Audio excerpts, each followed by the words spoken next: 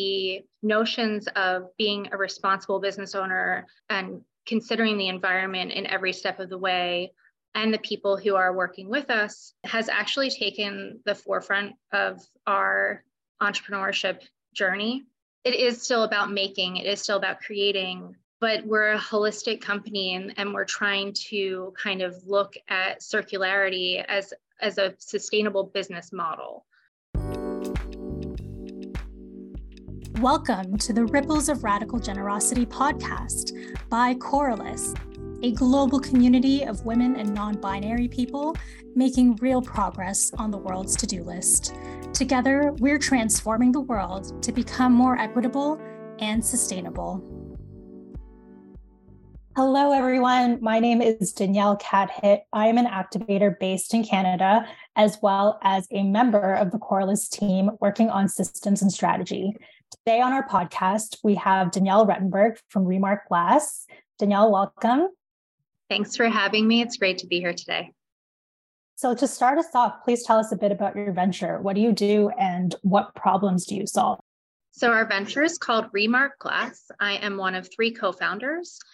And we started out doing Remark as a creative entrepreneurship project. As a glassblower with a creative background, we saw an opportunity to lessen the amount of waste and energy usage in our industry and try to use a material that's extensively available to us, which is waste glass, bottles and jars.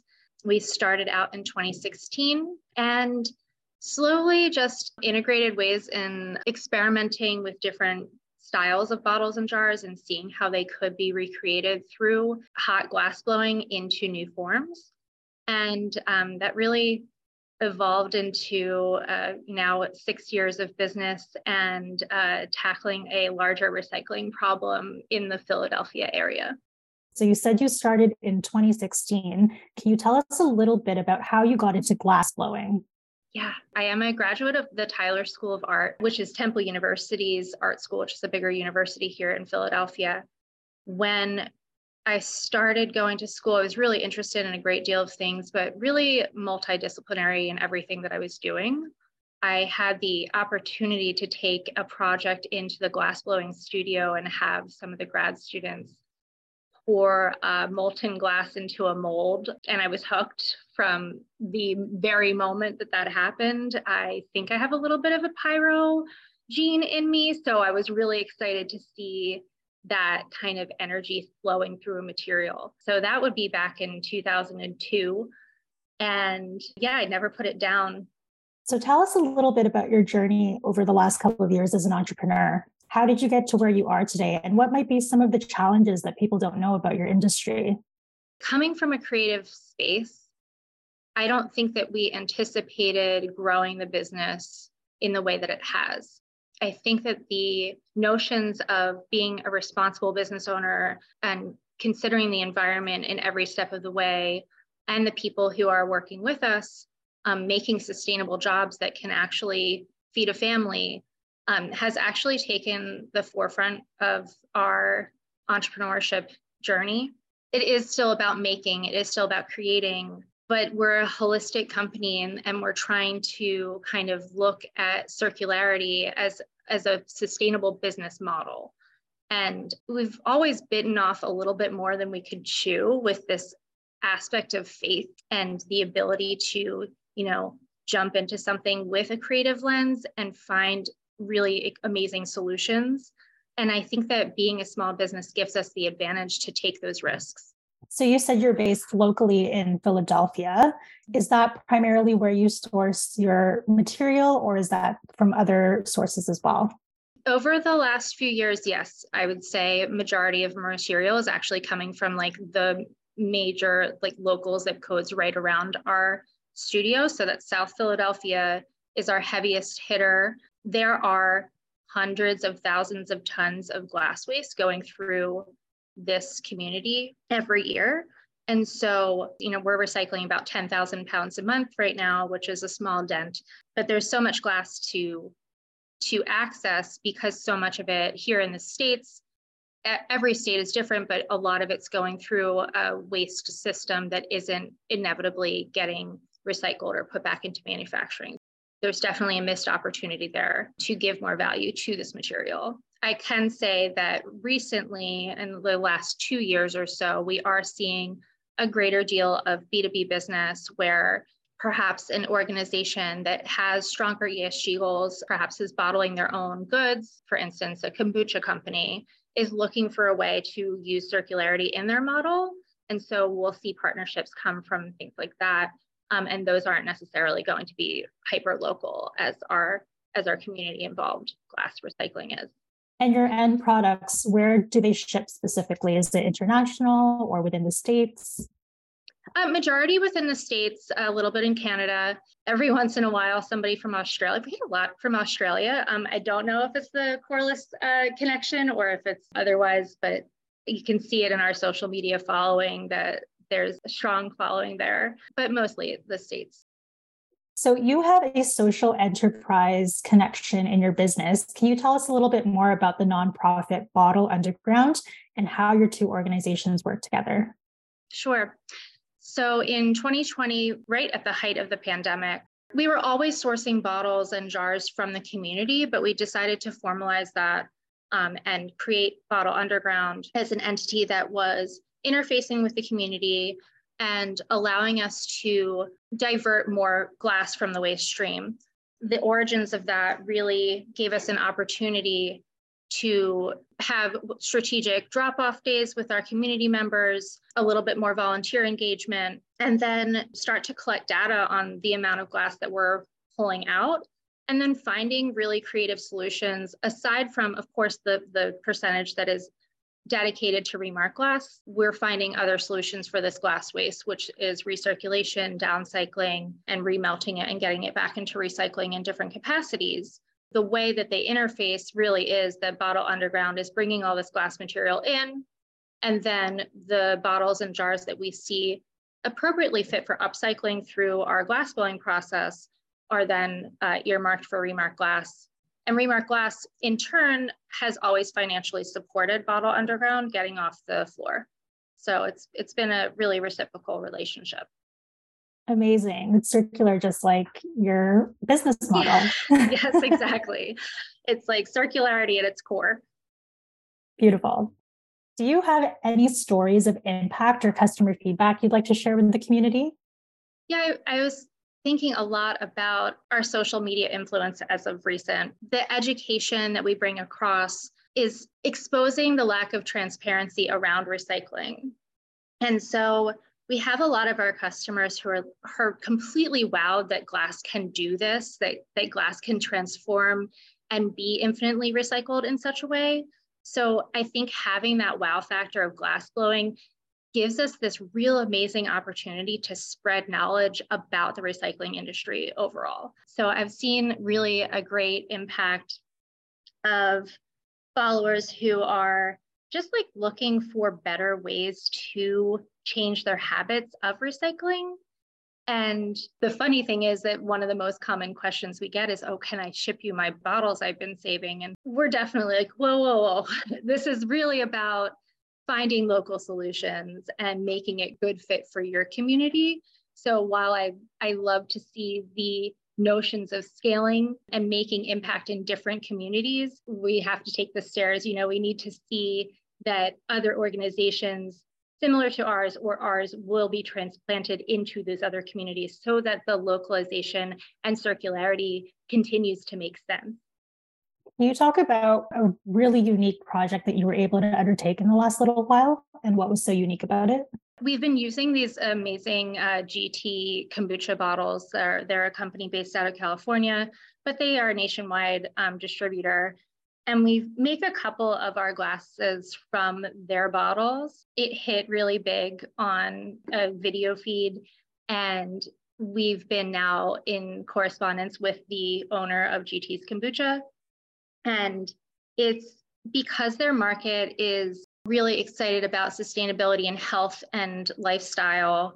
We're taking one of their specialty bottles and doing a collaborative project, which I'm really excited about because I think that the brand awareness for both of our markets is really complementary.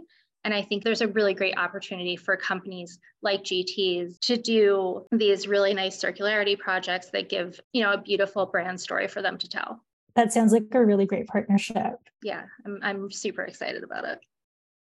So you also mentioned on your website the importance of practices such as benefiting your local economy and participating in fair chance hiring. Can you share a little more about these aspects of your business that extend beyond your actual product? Mm-hmm. So with Bottle Underground, I mentioned before that recirculation is a big part of what we do. For smaller companies, let's use florists or candle makers as an example, there's a barrier for their purchases in some of the containers that they need, that they have the ability to use recirculated containers that they could access through us, rather than making a purchase of, say, a minimum of 20,000 from overseas. So there's that one aspect of bringing goods into a local capacity instead of making purchases outside of our local community. And I think that that's just a general good fit for increasing value right here at home. And then in terms of our fair chance hiring practices, this is something that we've been increasing over the last couple of years. We are strong advocates for hiring people who have any sort of barriers to work. There's a lot of trainability in what we have here, and we have a great access to public transportation. We're a very city-based company, and so people who live here can get here. It's easy access, and we're just excited to be able to build jobs to give people the opportunity to get on their feet and grow with us, because there's so much opportunity to move this into a larger scale model. And so we've seen a couple of our candidates that we've hired through the fair chance hiring process have really been our most loyal and successful employees over time. That's great. Hiring good people is really the heart of your business, right? Yeah, I'd say it is. It's a challenge, especially in this day and age with inflation.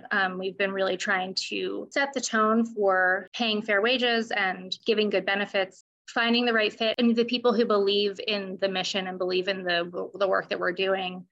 It's not always a perfect synergy, Mm-hmm.